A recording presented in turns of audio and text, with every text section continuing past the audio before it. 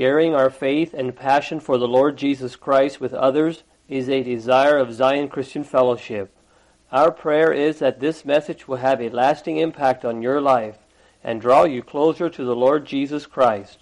This message is not copyrighted. You are free to make copies for friends and neighbors. We only ask that you copy it in its entirety without alterations or changes. Now unto the King eternal, immortal, invisible, the only wise God, be honor and glory forever and ever. Amen. Greetings in Jesus' name this morning. Welcome to everyone to the house of the Lord. Welcome the visitors. It's good to be here. It's good to have the opportunity to gather and rejoice in the Lord our Savior, to consider His ways and be instructed of Him. For our message this morning, I'd invite you to turn to 1 Timothy chapter 4.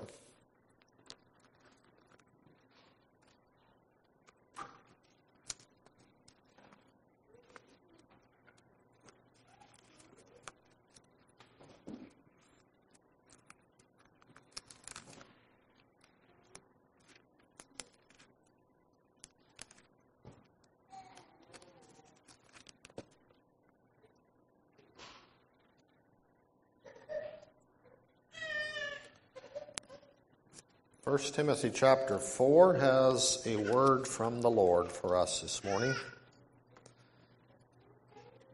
It says, "Now the Spirit speaketh expressly, that in the latter times some shall depart from the faith, giving heed to seducing spirits and doctrines of devils, speaking lies in hypocrisy, having their conscience seared with a hot iron, forbidding to marry, and commanding to abstain from meats, which God hath created to be received with thanksgiving of them which believe and know the truth. For every creature of God is good, and nothing to be refused, if it be received with thanksgiving. For it is sanctified by the word of God and prayer. If thou put the brethren in remembrance of these things, thou shalt be a good minister of Jesus Christ, nourished up in the words of faith and of good doctrine, whereunto thou hast attained. But refuse profane and old wives' fables, and exercise thyself rather unto godliness. For bodily exercise profiteth little, but godliness is profitable unto all things, having promise of the life that now is, and of that which is to come. This is a faithful saying and worthy of all acceptation. For therefore we both labor and suffer reproach, because we trust in the living God, who is the Savior of all men, especially of those that believe. These things command and teach. Let no man despise thy youth, but be thou an example of the believers, in word, in conversation, in charity, in spirit, in faith, in purity. Till I come, give attendance to reading, to exhortation, to doctrine. Neglect not the gift that is in thee, which is given thee by prophecy, with the laying on of the hands of the presbytery. Meditate upon these things, give thyself wholly to them, that thy profiting may appear to all. Take heed unto thyself and unto the doctrine. Continue in them, for in doing this thou shalt both save thyself and them that hear thee."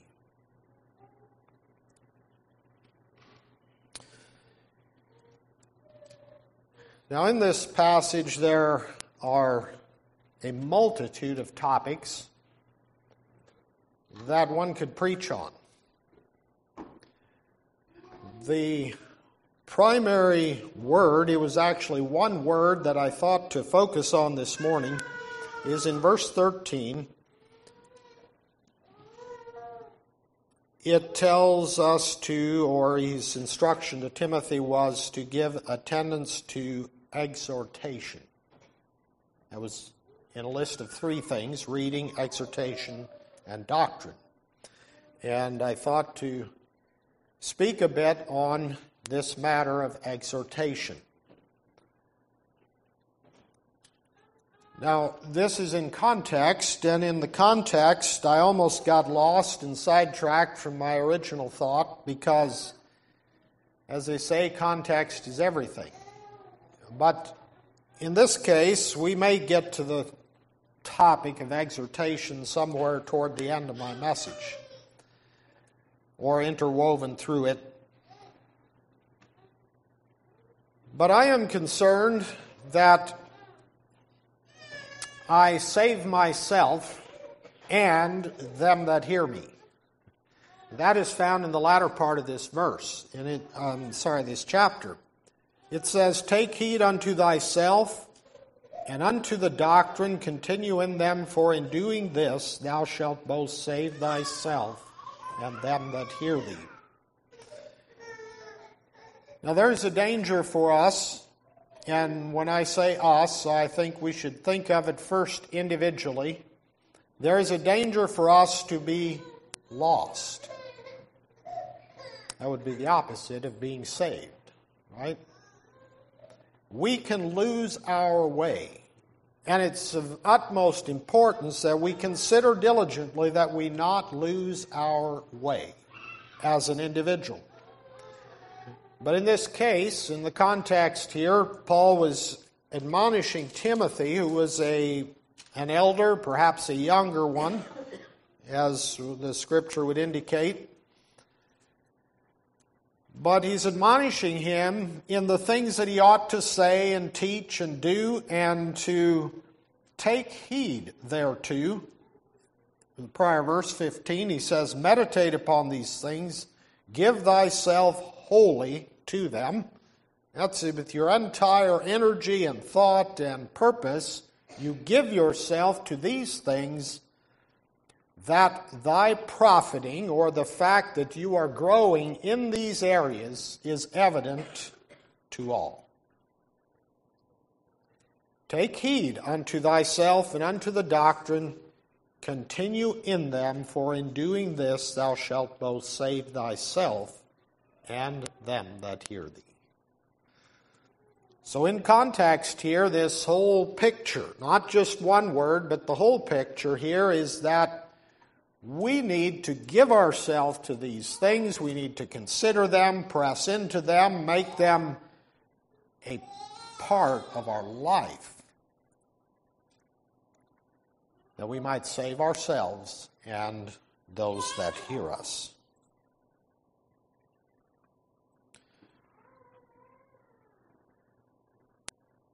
Now I'm thinking in kind of the heart of my message here, I would address much of what I'm speaking to young fathers, young men, and I will say between the ages of 25 and 45, in a general sense. Because you are, in some sense, the heart of the church. Now, it's true that all of us are a part of the church. But for some of us who are a bit older and have been here for nearly 30 years now, there is a sense that our time is coming to an end. Hopefully it won't be just real soon, at least in regards to the church. And certainly, I'm not saying that we have no responsibility or that our time is past. But looking at the larger picture, we have in our generation, we have had our labors, and some might think of the present church as a representation of what we have done and the result of our labors. And there's certainly a sense that that's true.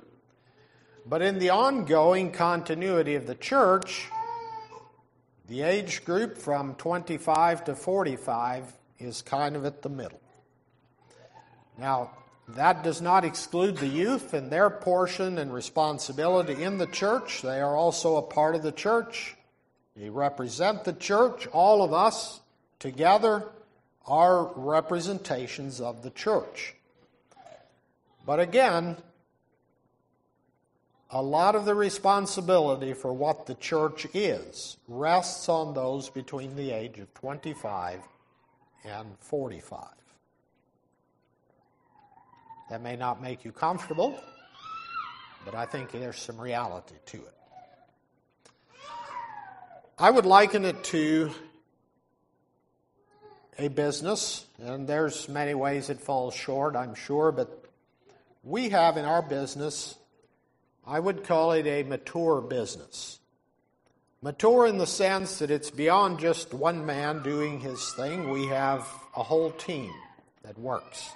And we have different responsibilities and compartments, if you will. There is someone who runs the office. And at present, that's mostly one individual. And then there are those who actually go out and do the work, and that's a team. And then there's the owner, or the principal owner, not the only owner, but the principal owner, the one who started this or sort of got things going, and that's me. Now, what is our company? And I'll liken this to when we think about what is the church. Well, it's not just one person or one thing that represents what the church is. And that's part of my focus this morning, is that though I am addressing a certain age group primarily, it certainly isn't the only thing in relation to what we think of as a church. So back to our business. If you were to ask a customer of ours, what does this business look like? Well, the reality is that the customer's interaction with the company may begin with the office staff. And in some cases, that's almost their only contact. It is certainly a primary contact. Normally, they call, give the details, request, and then it gets handed off to me. I go do a site visit, and sometimes I meet the customer and discuss the project with them. And sometimes I do not see them at all, and they don't see me. And so if they have had a phone conversation, it goes back to the person in the office as their contact with the company. And then, if they decide to accept our services, then the crew goes out and does the installation. And sometimes that is their contact with the customer. And sometimes there is no contact. The customer isn't at home. When the work is done, the crew shows up and leave, and then the customer looks at the end product. Now, many times there is some interaction there with the crew, and sometimes that is a customer's only contact with our company in the sense of actually in person. They may have talked to the office and on the phone. So it varies a good deal. But in the end, the customer has received a service and they review what has been done and then make a determination whether they are satisfied with the service that was rendered. So all of us together represent what we are as a company, and the customer makes their evaluation based on their interaction. And it's not always the same. Sometimes it's only office contact. That becomes the face of the company. But imagine their disappointment if everything went perfectly with the office interaction, and at the end, when the product is installed and the customer is disappointed with poor installation or poor end product, end result, it doesn't look well for the company.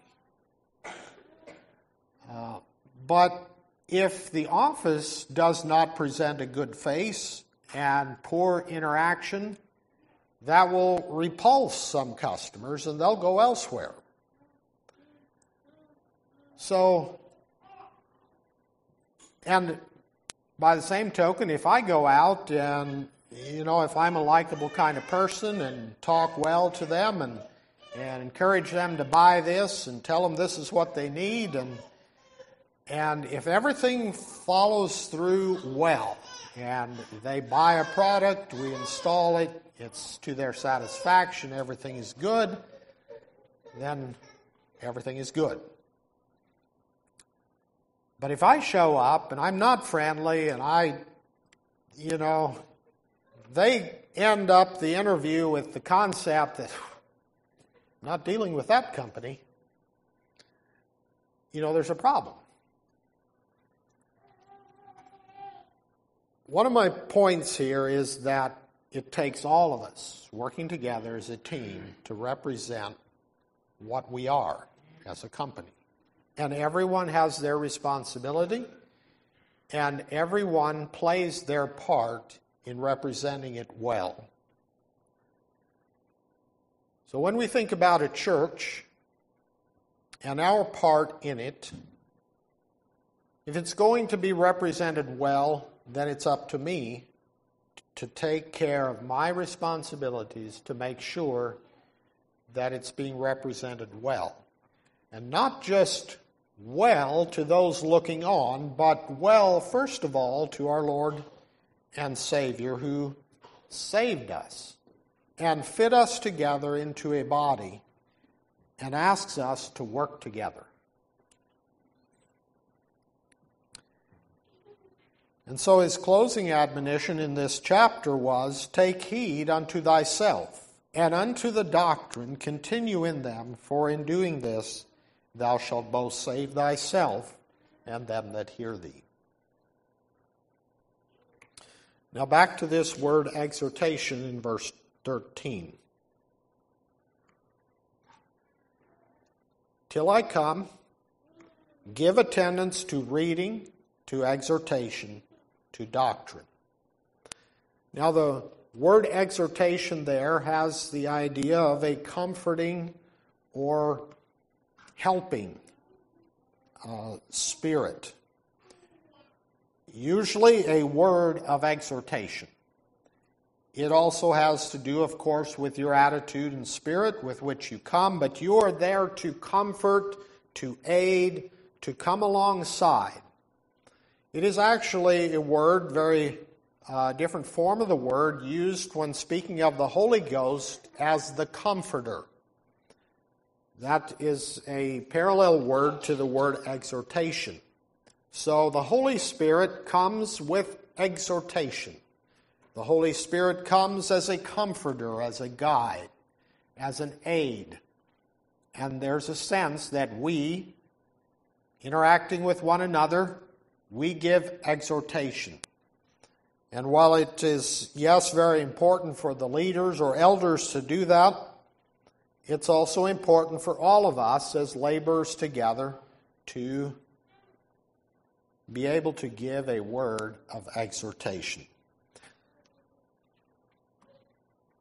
Now, paralleling that with the work of the Holy Spirit, you may have heard the expression, well, I shouldn't enter into someone else's life too much, or I shouldn't try to be too specific in direction because I don't want to be their Holy Spirit.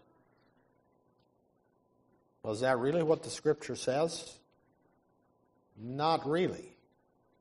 And while there may be a nice sounding ring to that, I don't want to be their Holy Spirit. In other words, I don't want to play God here.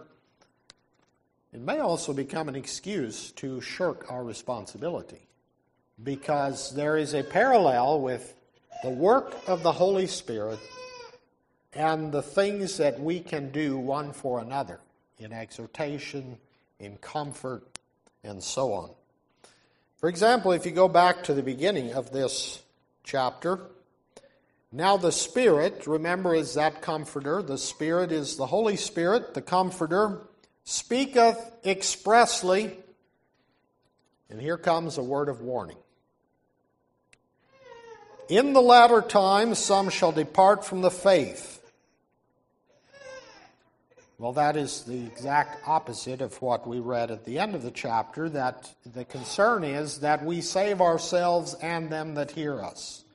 We do not want anyone departing from the faith. That is a very sad day when someone departs from the faith. But here is the Holy Spirit speaking expressly that in the latter times some shall depart from the faith, giving heed to seducing spirits and doctrines of devils, speaking lies in hypocrisy, having their conscience seared with a hot iron, forbidding to marry, and commanding to abstain from meats which God hath created to be received with thanksgiving of them that believe and know the truth. Now there have been various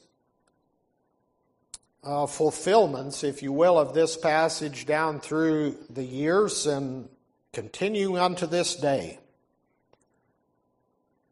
But we are certainly living in the latter times, and there are certainly people who are departing from the faith for many reasons.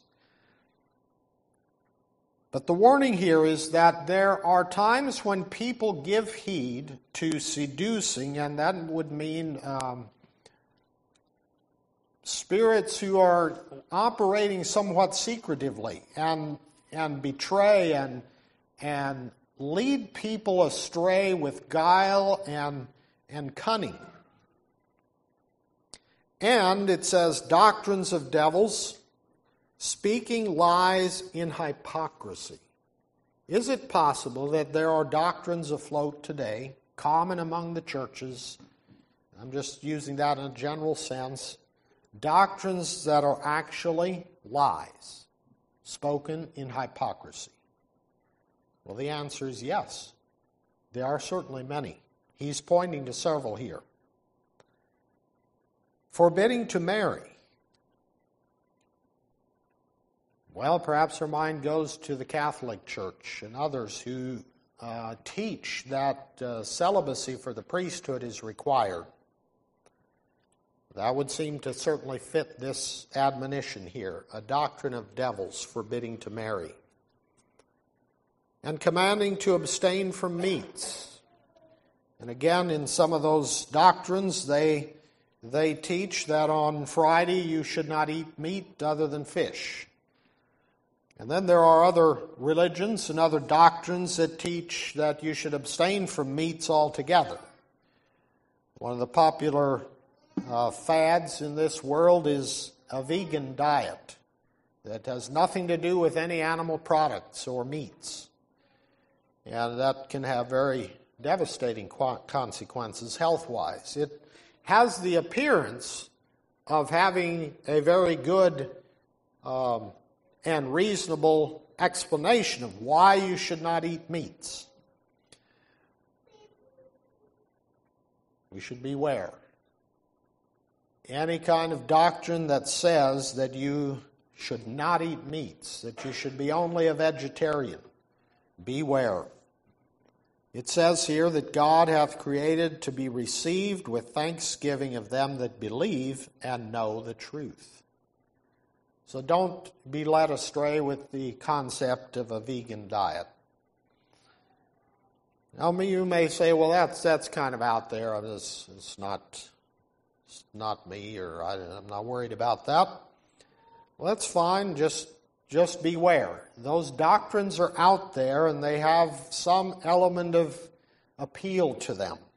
And they may have reasons why, and almost make it sound like you would be more Christian to not eat meat.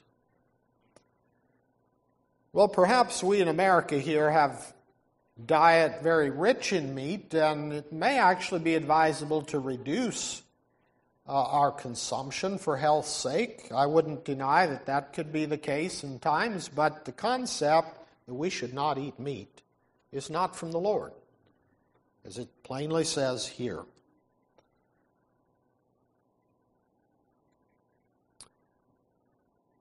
But then he goes on talking about what it means to live a spiritual Christian life. And he says in verse 6, "If thou put the brethren in remembrance of these things, thou shalt be a good minister of Jesus Christ, nourished up in the words of faith and of good doctrine, whereunto thou hast attained. But refuse profane and old wives' fables, and exercise thyself rather unto godliness." Now, what is godliness?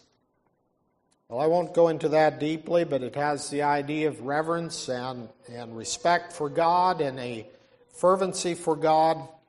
It's a good study to just study out what it means to be godly. It's not particularly the focus of my message, other than it is certainly part of this whole picture of godliness. But I'd like you to note the words there of good doctrine. Now in verse 1, it talked about doctrines of devils. We should avoid those kind of teachings. And here in verse 6 it says, of good doctrine. In verse 13, he urges him to give attendance to doctrine. And then in verse 16, take heed unto thyself and unto the doctrine. Now, what is doctrine? Doctrine simply means the teaching. Now, this is, again, a very encompassing word, because teaching on everything. We have teachings on marriage. There are many admonitions in the Scriptures on what a marriage should be and how it should be. And the relationship between husband and wife. And all of those teachings are doctrine that comes from the Word of God. And in this passage, he is pointing out a wrong doctrine, a falsehood in relation to marriage. But when we think of doctrine, it simply means the teachings, and it means all of them. Some people have an aversion to doctrine, thinking that if we focus on doctrine, we're going to miss something else. Well, it's really not true. It's a bit of a misunderstanding of what doctrine means. Doctrine is all of the teaching. And when Jesus said to go into all the world and make disciples, baptizing them and teaching them all things whatsoever I have commanded you, that's doctrine. Your teaching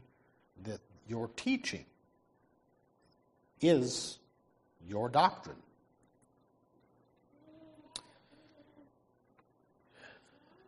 Till I come, verse 13, give attendance to reading. Now, exactly what was Paul telling Timothy there? To reading. Reading what?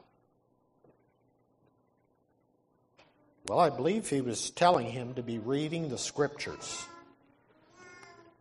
And the idea there is to know the truth, to understand the truth. You read in the Scriptures so that you are well established and grounded in what is true.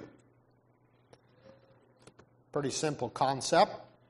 But give attendance to reading.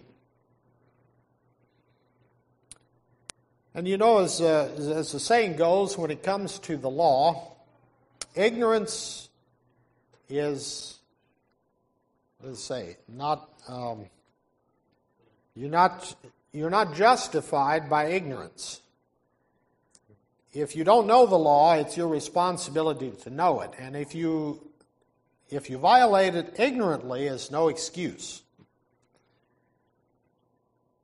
Okay, for an example to this, last fall I wanted to build a shop or shed on my property, and so I applied with the county for the permits and everything. And in that process, I get a notice from the county telling me that they observed that perhaps on my property there is a non-permitted business. And I read that and I thought, what? Are they telling me that I am not allowed to have this business? It says non-permitted business. And I am perhaps in violation of the code of zoning on such and such a paragraph. Oh, so the zoning code on this paragraph has something to say about this, so I better be reading. Okay, up to this point I had given little attention to the zoning code as it applied to what was happening on my property. Okay, so I had to correct my error by giving attendance to reading. I looked up the passage, I read it, and then it clarified. And when you read in legal terms, you understand that every word has a very specific meaning. And so in this case, non-permitted simply meant I did not have a permit. And there was a process by which I could apply for a permit and be in compliance with the code. Okay, so I went through that whole process, and now my business is permitted. I have a permit for my business to be operating on this property, which is zoned residential, and on and on and on. Give attendance to reading. Now, there is a bit of difference in that we don't necessarily approach the Scriptures as a legal document and read it like a legal document.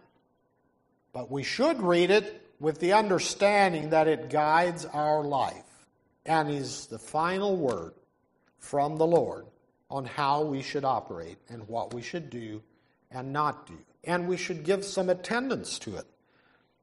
The exhortation here, or the instruction from Paul to Timothy, was that he give attendance to reading so that he has an accurate understanding of what the will of the Lord is. And that applies to us today. How we guide our homes, how we guide the church, how we operate, the kind of character we should have is found here. And we ought to give attendance to it. And now to exhortation. Exhortation, while it could include things like warnings and cautions and so on, there are other words that would carry more of that weight, and it certainly is part of our Christian life. But exhortation has the idea of an encouraging or comforting word, something to help you along.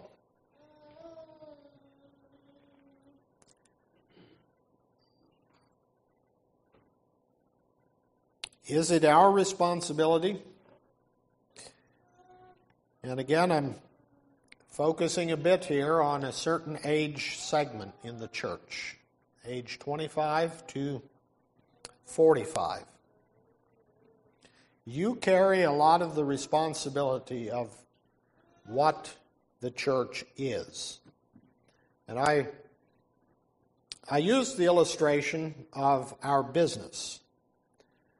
And there's a reality here is that while I have the knowledge about how to do the installation and the work, I am not the one who is actually out there doing the work.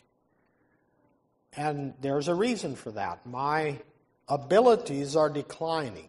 I don't have the stamina I once did. I can't just go up and down the ladders with the ease that I used to. But the young men who are out there actually doing the work, they are excelling. That is their strength. They can do it, and they can do it all day long and don't suffer as much as I would. It's just a practical makes sense, right? So I am very dependent on their labors to make this company what it is. we're also dependent on the office, and we expect that to have a good interface with the customer. But it also depends, the office, no matter how skilled, would soon fall into reproach if the work was shoddy or, didn't get done or whatever.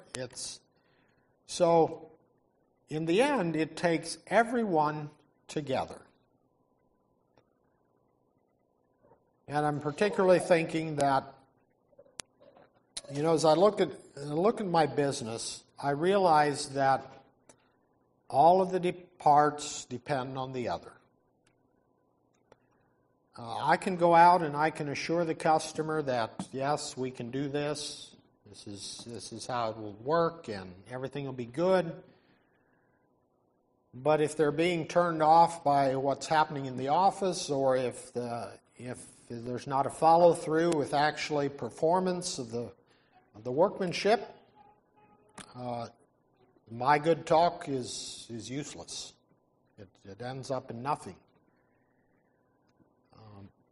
But if the workmen go out and they do an excellent job, but they've been repulsed, the customer's been repulsed by the salesman or the office, and they might not ever get the job in the first place, but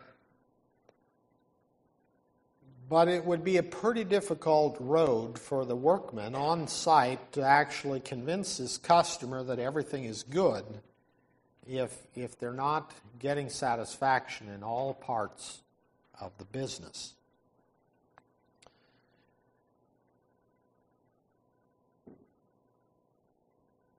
We need to understand that in the church, none of us individually represents the church by ourselves, and we can't control everything. We are dependent one upon another to represent what the church is. So on the one hand, we don't have full control. We are very dependent on others. But on the other side of the coin, it is our responsibility. We are very responsible to do our part for what the church is, and that it continues and stays the course. Exhortation.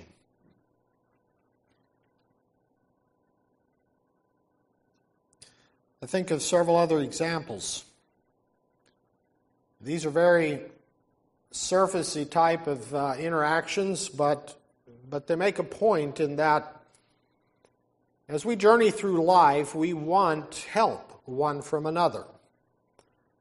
I thought of several examples in our travels in February. We went down to the Grand Canyon area, and one morning as we were headed out to the area we wanted to do some hiking in, we were on the interstate and there was a traffic accident and the traffic stopped. Just totally stopped. And we sat there. And we saw the scenery, but not from the location where we were wishing. But finally, with the help of Google Maps, I should back up and say we spoke with someone next to us, and they told us there was an accident 4 miles ahead. And everything is shut down. So we looked at Google Maps, and we saw that about a mile ahead of us was an exit. And next to the exit, if we took off there, there was a road that sort of paralleled the interstate and might get us around this roadblock. So we decided to try. We went on the shoulder, took the exit, found the road, and it went through kind of a nice street and then into a residential area, and then from there it turned into a gravel road and then a more narrow gravel road, and by this time we're kind of wondering, So about that time a vehicle approaches from the other direction, and they slowed down, we slowed down, and rolled down our windows, and the man looks over and says, "It's a dead end." And we burst out laughing.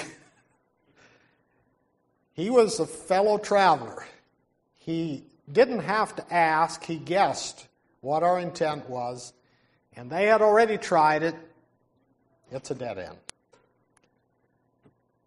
An exhortation. We didn't have to pursue it to the final turnaround, so we just did our turnaround and headed back. Again, very surfacey in many ways, but we think of an application when we're thinking of going the journey of life. Those who have gone ahead of us may have a word of exhortation that says, don't try that. It won't come to a good end.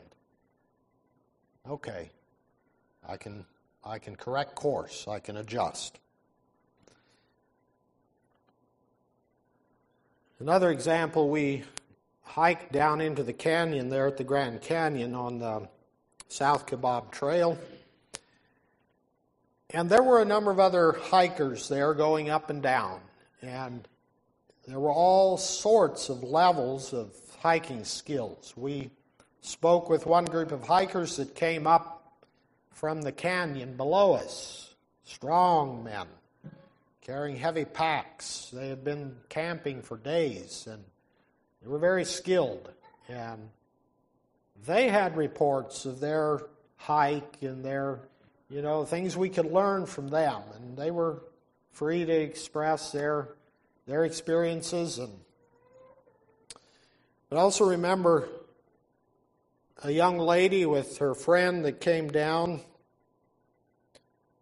A young man that might have been married, I'm not sure. They were probably in their early 20s.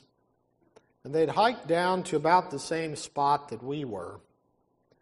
And at the very spot, was kind of a resting turning point there where the trail took a sharp turn. But at that location, there was a fairly wide, rocky area. But beyond that, it went down pretty steeply on all sides. And this one lady, young lady, you could tell that she was terrified. Now, it was at least as wide as this platform, and she was standing in the center. Now, if she had fallen flat over, it would have just been right there. She would not have tumbled down the mountainside, but she was terrified. And when she turned around, you could just tell in every step it was trembling. Now, what would you say as a word of exhortation to someone like that? Would you mock them? You're just scared. No, you wouldn't. But I tried to give her some exhortation. I don't know if I did well or not, but I told her, don't worry. I said, you just stick to the middle, just calm down, you're going to be okay. That's okay. You just take it easy. You're going to make it. I said, you're going to be okay. Just stick to the middle. Have your friend help you, and you're going to be okay. Well, they headed on up the trail. As far as I know, they were okay. But there are times in life when we need those words of exhortation, an encouraging word to you're going to make it. You're okay. You're going through a difficult time, but it's going to be okay.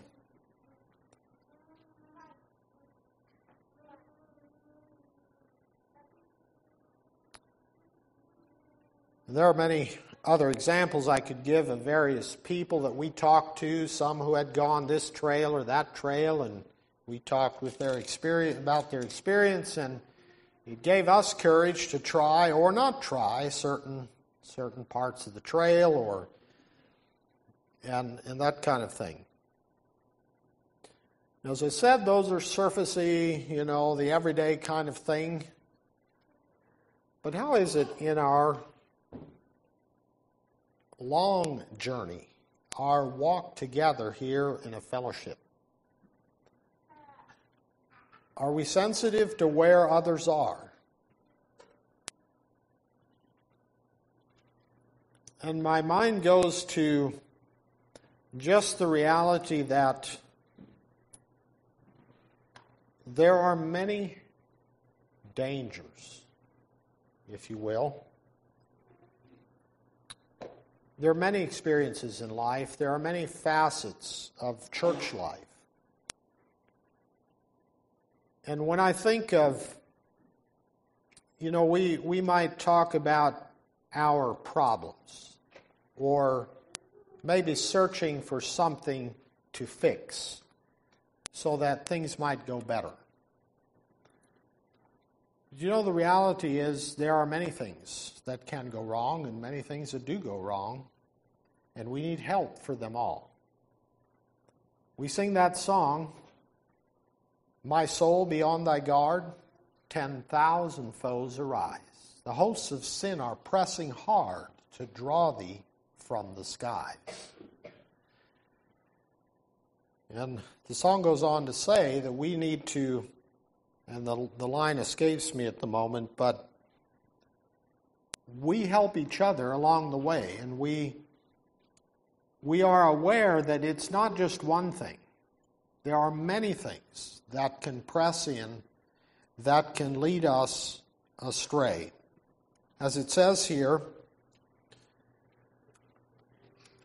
in the warning at the beginning of the chapter, "Some shall depart from the faith, giving heed to seducing spirits and doctrines of devils."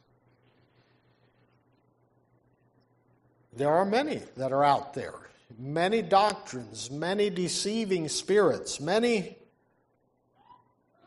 false concepts that can creep in.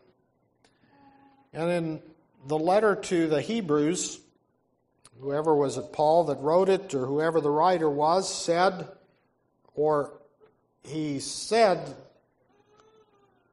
that, "Beware lest ye also, being led away with the error of the wicked, fall from your own steadfastness." So now if we unpack that a little in reverse, so someone who was steadfast at one point in time has fallen away because he was led away, he or she, by the error of the wicked. And I would suggest that many times that's not because there was some wicked person who came and told them something false, although that may be true, but it could be secondarily that somewhere the error that the wicked have fallen into has become commonplace enough that it's now accepted, or we no longer see it for what it is. And so a person who was at one point steadfast can fall away because they have begun listening to the error of the wicked. Makes it pretty serious, doesn't it? Where do we stand? Are we steadfast? Not only in the past, but also in the present? Are we steadfast? Will we stay steadfast? Or is it possible that we could gradually be led away with the error of the wicked? And back in our text here, in verse 14, he says, "Neglect not the gift that is in thee, which was given thee by prophecy, with the laying on of the hands of the presbytery."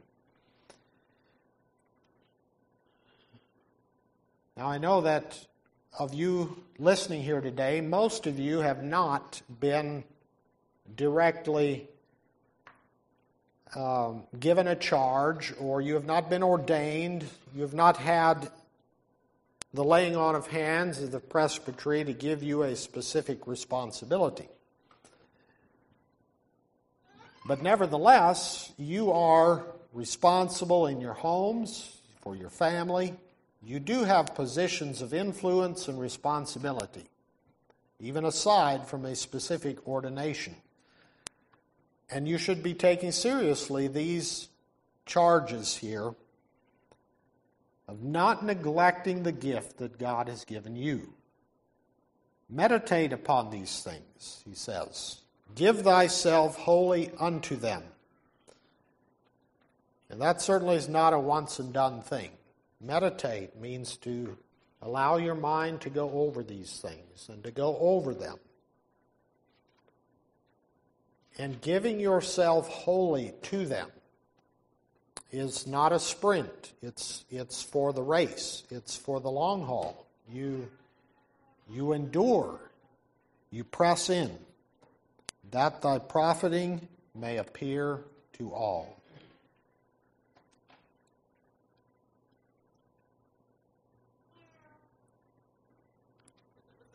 Thy profiting. I think of the scriptures that talk about growth, about maturity. And there's a reality of that in the Christian life. I mentioned that our business is a mature business. And I think sometimes that we have seen just about everything, but this past week I realized we haven't. I went out to a job site. It's a brand new house, and I realized there is one spot that is going to require a custom fit that I had never seen before. And I do not know why they built it that way, but it was something that is going to be unique. And so it is with life. Sometimes we find things, and so when we say we're mature, that doesn't mean we've seen it all or that we know it all. We may still be faced with challenges that are new and different, and we need to be prepared to accept that.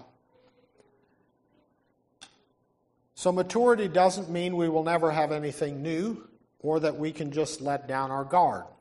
It means that we have learned a few things and we need to press on and continue to grow. But don't be discouraged if you haven't yet reached full maturity. And when I think of a growing, I don't have the reference here, but Jesus spoke about it's first the blade and then the ear, and after that the full corn in the ear. So there's a time when it starts growing, it begins to show its fruit, and eventually comes to maturity. And if you think of that as a span of life, well, then don't be discouraged if you feel like you're not yet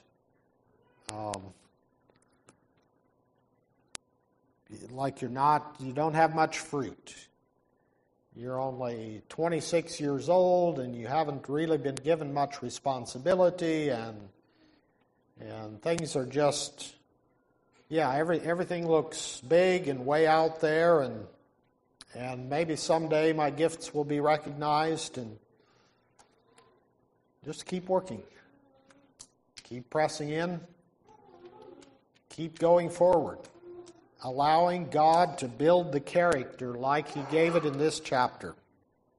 Let no man despise thy youth, but be thou an example of the believers in word, in conversation, in charity, in spirit, in faith, in purity.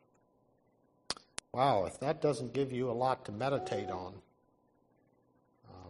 I exhort you to start. Start thinking, meditating. How is your example?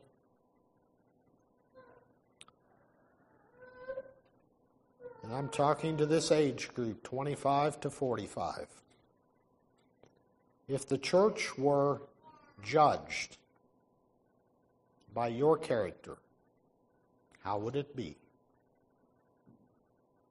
In any of these areas, in word, in conversation, in charity, in spirit, in faith, in purity.